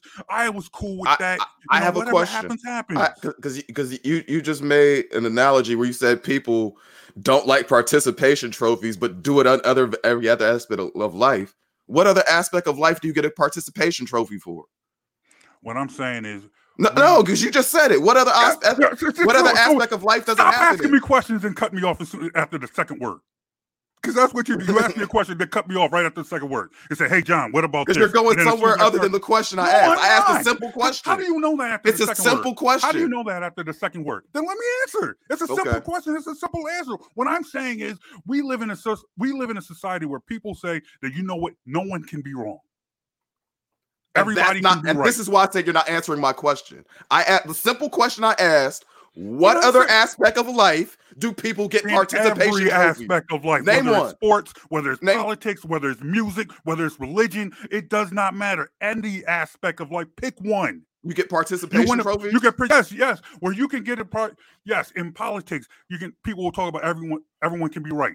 In religion, everyone can be right. In music, everyone can be right. Is that not true? That's a yes or no question. Those are not. Is that not true? Those are not participation trophies. And no, it's not true. Politics, people say everybody can be right. Our country is as divided as ever because no one says everyone else is right. No one thinks everyone can be right in politics. I'm right and you're wrong. But yet, that's what politics is. But yet, the fact of the matter is, we sit here and we operate because everybody can be right. Yes, I can be right. You can be wrong. I can think one thing. You can think another thing. Everyone's right. That's it. So to me, in the end, it's like, look, you know, she came out with it was a bad idea. Mm-hmm. It's a bad idea. She's thinking out like, hey, you know what? She's thinking of a way to try and resolve this issue. It's like, all right, no. What issue was she trying to resolve? What issue was she looking to resolve? The issue was people making this about Caitlin Clark versus Angel Reese. Two sides. Hey, the discourse between Angel Reese was Angel out of line for what she did, and the attention that their exchange took away from a great national championship game. Mm-hmm. That was the problem. So she said, hey, why can't they all come? Bad idea. Bad idea. Mm-hmm. And in the end, it's not happening. The man who actually makes the decision, the man who actually extends the invitation was like, yeah, we're not going to do that. Okay. Now, to be clear, I was not suggesting that the First Lady was making this about race. I know a lot of people have brought that. I know I didn't say you brought it up. Mm-hmm. I'm just being clear here. That's not what I'm saying. I'm not saying she was saying, oh, the black girls won, let's invite the white girls too. Mm-hmm. I heard that take. That's not where I'm going with it. Mm-hmm. I'm simply saying it's a participation trophy, and I hate those. That's my point. I hate those in any walk of life. You were a third grader and you lose in a track meet. You're not getting a trophy from me. Okay, that's fine. I don't believe in those. It's fine. It's a bad idea. That's like fine. You said, it's a bad idea. It was a bad idea. It's a bad idea. I hear what you're saying. I think the debate against participation trophies are overrated. Not saying that I necessarily disagree with your sentiment. I think people put too much emphasis and people want to make anything a participation trophy. I think we getting to the point where, now if you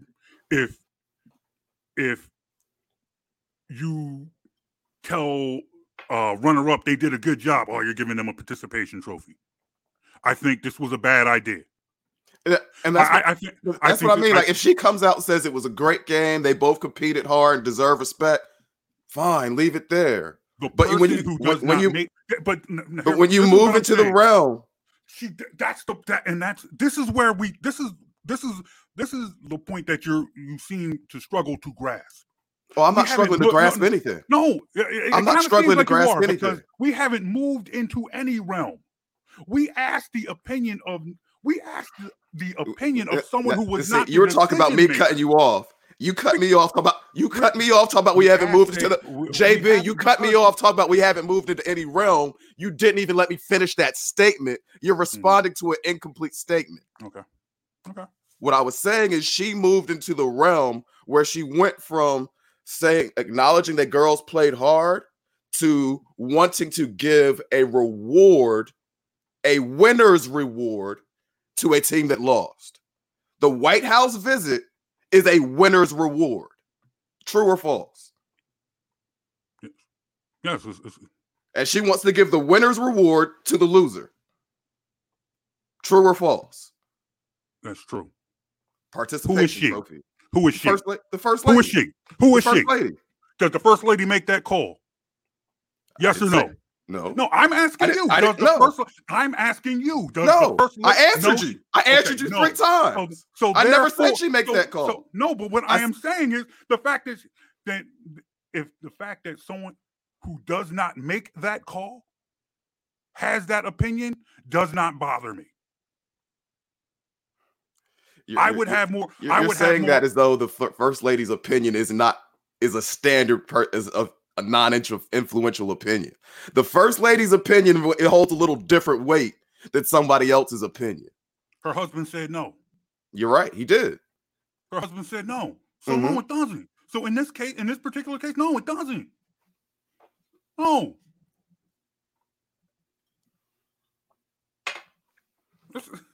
Then respectfully, she should have stayed out of it. She was asked the question. She answered. She was asked, should they come to the White House? She threw out. She volunteered that. She had an idea. She threw out an idea. It was bad. Thinking out loud, had a bad idea. JB, nothing more, nothing less. JB, you work in network television. Yep. You have ideas all the time that you know when to keep to yourself, don't you? I keep them all to myself because they don't pay me for my ideas. But nonetheless, and she don't get paid for hers. I'm not the first lady. She don't get paid to talk sports. You got to know when to keep it to yourself. She wasn't paid. She gave her opinion. I'm just saying, know when to keep it to yourself. She gave her opinion. So why? She's not the decision maker. Why does it bother you? A person who we sit here. JB, how long have you known me? How long have you known me, bro? What have you heard a dumb idea not bother me? When you start talking about the first 4, I don't have beef with the first lady. I have beef with the idea. Making a bigger deal out of it than it needs to be. First lady said.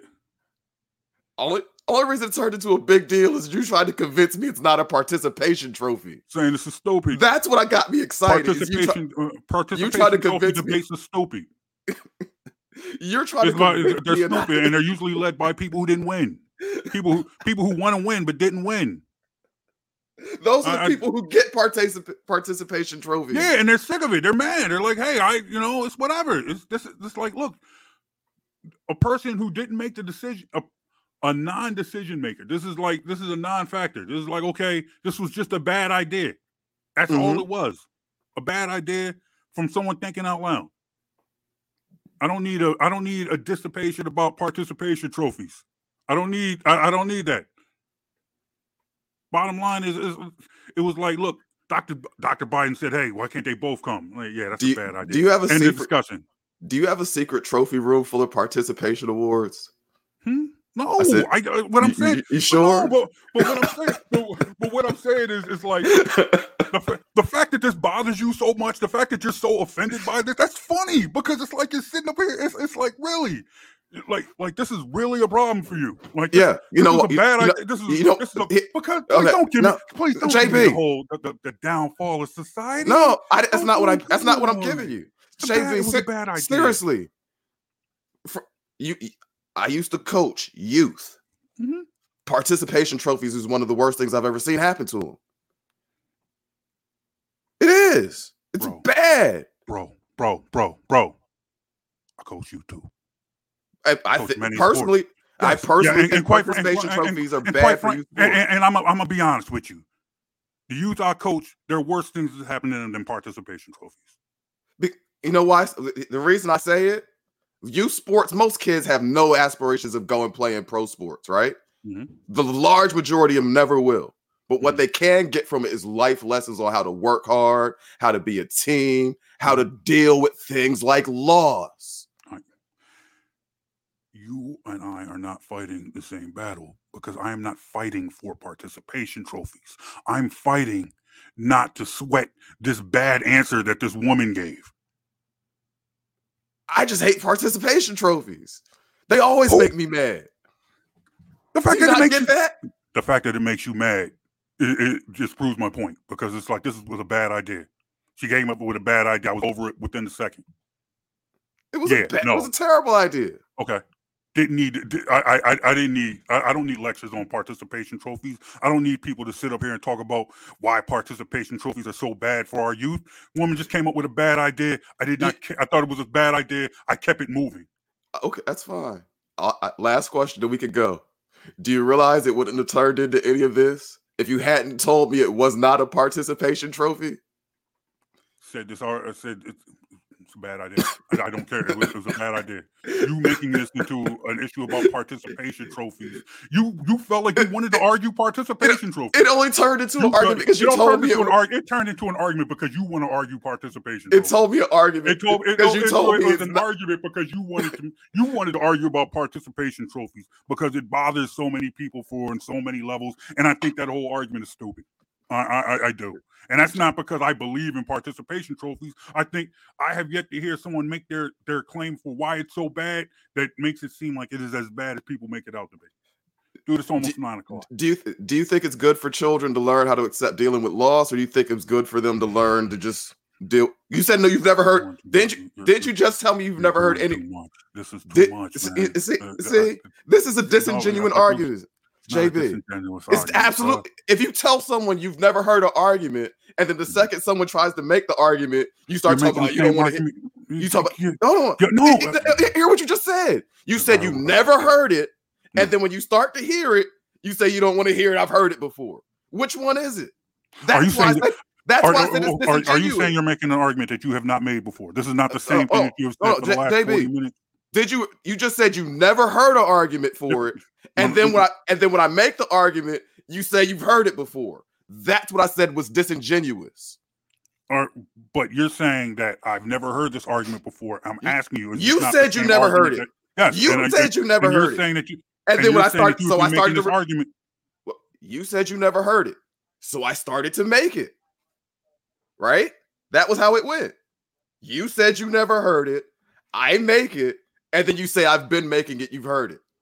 And that's why I said it's a disingenuous argument. You see that, right? You have to be able to see that. Okay. Like, come on. I love you, man, but you got to be able to see that one. You can't move the goalposts. Say it's not. You said you never heard it. Listen, so, but you're saying, I said I never heard it. And then now you're trying to say that you're saying that I said I never heard it. So when I started to explain it, and then you said I've heard it. But what I'm saying is, you're acting like we have not been talking about this for a half an hour. Then why would you say you've never heard an argument for it? What I'm saying is, I disagree with your statement. What I'm saying is, that's not disingenuous. I'm saying I don't believe it. I don't believe in a half hour, and I'm not going to spend another half hour having this conversation. I'm saying no. You made your point. I understand. I disagree. I don't think that you've made your case. I don't think that people getting, people's rally against participation trophy, I think it overstates things. I understand what they're saying. I hear you. I just disagree. And I think people are just this is an argument that people are just rushing to have. I think this was, as far as how we started this argument, this was just a bad idea from a woman thinking out loud who really doesn't have a say in the matter. Mm-hmm. That's what it transposed. You know, I'm not interested in arguing participation trophies tonight. Javon says, cut this segment and throw this joint on YouTube. It's already on YouTube. It's on YouTube, right? You're watching on YouTube. But look, man, I don't care. I didn't vote for Dr. Jill Biden. I didn't ask you to care. I don't care if you care. Man, bottom line is, hey, she had a bad idea. Whatever. I agree. It was a bad idea. It's not a big deal. I don't think it's a big deal. Mm-hmm. It's funny to me. It's funny to me, and I'm laughing because the only thing I was arguing was you saying it's not a participation award.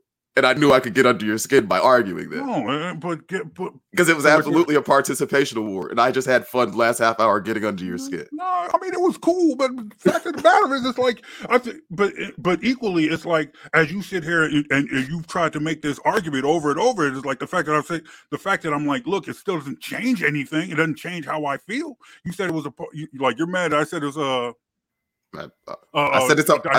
You said it wasn't. And I said it was. That's the only thing we actually argued about. Yeah, you said it wasn't. I said it wasn't because I'm saying it's just a bad idea. You chose that. I just say it's both. Yeah. I say it's both. Yes, I wanted to argue.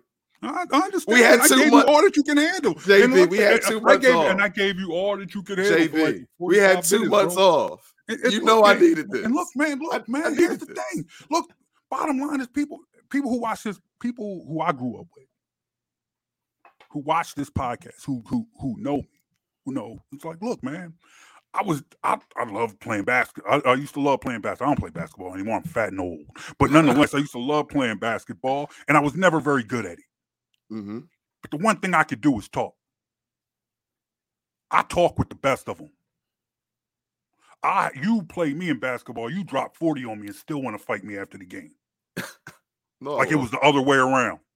You had a game of your life and still want to square up with me after the game. And I'll take, that's my participation trophy. You know what? You know what my win is? Mine is winning. Winning's my reward. That's fine. That's fine.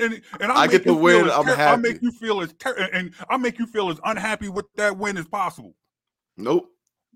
That's fine with me. Because I care less how I win as long as I win. I say all that to say that I did not mind. That the trash talk did not mind. I like the trash talk. I thought I'm watching the game, and as soon as I saw her hit the John trash Cena, talk makes it more fun. As soon as she hit the John, it's like, to me, it was like, that adds a layer of excitement to me. That's fun. When the Eagles lose, when Eagles put out good teams and then they lose, what does everybody want to do? What do all the players want to do on the other team? They want to mock the Eagles, and they want to do they want to do the bird thing, When the Eagles get a sack, and you see all the the D linemen come with the high kick. Yeah, but to me, that's part of sports. I'm good with it. Like you remember. Let me take it back. T.O.'s first year, and I'm not talking about that preseason game against the first regular season game. Go long. Yeah, first play of the game. Yeah, but I'm talking about. Because the Eagles played the Ravens twice that season. They played them in the preseason, and then they played them in the regular season. And T.O. scored that touchdown and did the Ray Lewis dance in Baltimore in their end zone while Ray was on the field. I love it. It's part of the game. Exactly. Exactly. That's what made Angel Reese, like, I thought, like, I agree. That's what I mean. That stuff makes the game more exciting. I love it. And that's what, and that's all I say with that. As long as we're talking about the game, I'm all for it. Didn't call her out her name. Didn't say anything about her family. Just mocked her. And that was, and I think, and for me, and let me go ahead. Let me finish. Go ahead. And for me, I think that's what part of my problem with the discourse. Like, I looked at Keith Olbermann, a man who I saw that. A person I usually agree with. Who I agree with more. And he was on his old fuddy-duddy. Yeah. Because he was on that.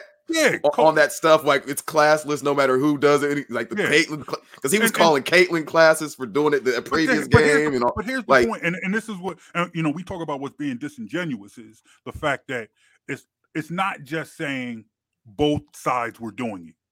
It's when you say both sides were doing it. Mm-hmm. So you can sit like when people were pointing out why is it now classless when this black woman is doing it, and where it wasn't when Caitlyn was doing it, it was exciting. Doing it, and then everyone tries to hide behind that. That's a political participation trophy. And you know what? Saying, you know what, both sides are doing it, and I'm saying why. But see, here's the thing, because I agree with you completely. Go ahead, but I agree with you completely on this. But my issue is my issue was when you do it then, like Keith and Oberman then admits it. He then admits it that, I wasn't following the game. I just saw the girl, do this, and and then I hear that the other girl did it. So both sides are guilty. I'm out of it. I'm like, no, that's not cool. That's disingenuous. And to me, it was Oberman. It was the dude, the pizza reviewing guy from Barstool, and my thing was, he called her classless, and then made a video and said that this woman said Angel was stalking Caitlyn. That was the word that he used. Here's the thing. But here's the thing for me, like how you didn't want to have the participation trophy conversation. This is the part of the conversation I think is stupid and pointless. Because you just said it yourself, like the guys like Oberman who said that stuff also weren't watching. Mm-hmm. They weren't watching Caitlyn Clark through the tournament talking trash and doing all this stuff to everyone, black or white, all tournament long. Mm-hmm. They weren't watching when now she's trailing the whole game in the championship after running her mouth the whole time and someone talks back. That's just fair play in the game. That's why I'm not even wasting much energy on that part of the conversation, because anyone who actually watched the game knows that talk is foolishness. You see what I mean? So that's the part of the conversation. I'm like, why are we even talking about that? Yeah. Anybody who knows competition knows trash talk happens. Anybody who watched the game knows Caitlyn Clark is the biggest trash talker in college ball right now. And when she was losing, of course, she's going to get it back. Mm-hmm. That's just whatever to me. Mm-hmm. Right? So that part of the conversation is really pointless to me. Mm-hmm. I see your point. I agree with your point. Mm-hmm. The same way you agree with me that it was a bad idea for Jill to speak, I agree with you. This was a bad idea for Oberman to speak. Mm-hmm. But I also think the conversation is a waste of time, because anybody who had that take, you know where they were. You know how they feel. Yeah. You weren't watching. You're just on that other stuff. You're on that other stuff. Mm-hmm. So that point of the conversation is like, those aren't people who can be convinced. Those aren't people who are worth debating with. Yeah. You know, we can debate the merits of participation trophies. Like those people, there's no point. There's no merit in debating with people who had that take. Mm-hmm. You know, that's just how I feel about that. I understand. Because you have a problem with basketball players talking trash. You have a problem with basketball. Yeah, no, I understand, and they can't. Look, man, David Portnoy from Barstool. I barely want to hear him talk about pizza. Man, I barely want to hear shut Barstool down. How they have fans? Literally, the only two good things about Barstool is Gilly and Wallow. That's it.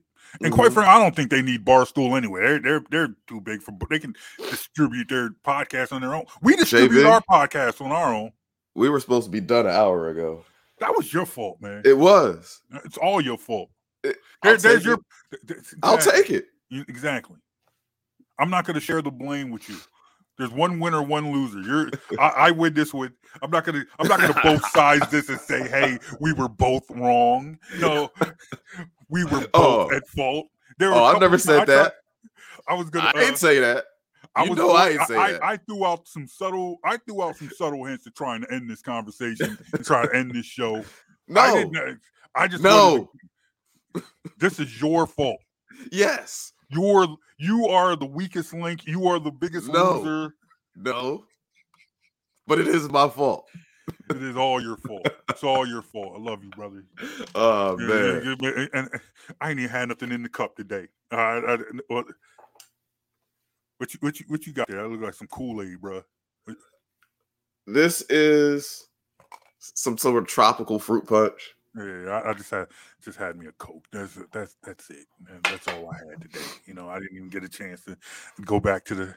I ain't even get to go back into the good cabinet today. And that shows you how long it's been. That I can give you almost 2 hours of smoke off just a can of Coke. But it's all right though, man. We'll be back, and we're going to we got to track down some people, man. This is what we need to work on. Because it's that time of year. Need to get Coach Ron Sizer back on the show, talk some basketball. It's almost time to get Reverend Laws back on the show. We definitely, after today's show, we need some prayer. We need a minute on the show. After today's show, we definitely need Reverend Laws back on this show. Need to get Anthony Gilbert on because I wanted to talk to him about the article that he had on Liberty Ballers. And definitely going to talk about that. Hopefully, I'm working on Emory Hunt. Okay. Talk draft. We were talking to get him on the show to talk draft last year, and things just got we just had we just couldn't get the scheduling right, and then the draft came and went. So definitely got to try and get him on before the draft. We're working on all that. You could probably see all those people on the show, or you could just see me and Jonesy next week. Either way, tell us what you think about this show. Hit us up Facebook, Instagram, Twitter at Jonesy and Brown or at BITW Sports. You can download this podcast wherever you get podcasts from. Just go to BITWsports.com. It's been a good show. It's almost 9 o'clock. We were planning for an hour, and then Jonesy decided to hijack the show and just give us another hour. And that's just what we got. I did it. I would give you final thoughts, but I don't have a third hour. Oh, we don't have nothing left. I got nothing left. All right, though. Enjoy your weekend. We'll be back whenever we decide to do another show. Peace, y'all. We out. Peace. You feeling this podcast? To hear this and more, go to soundcloud.com/BITW Sports or on iTunes or Apple Podcasts and search Best in the World Sports. You're listening to Jonesy and Brown.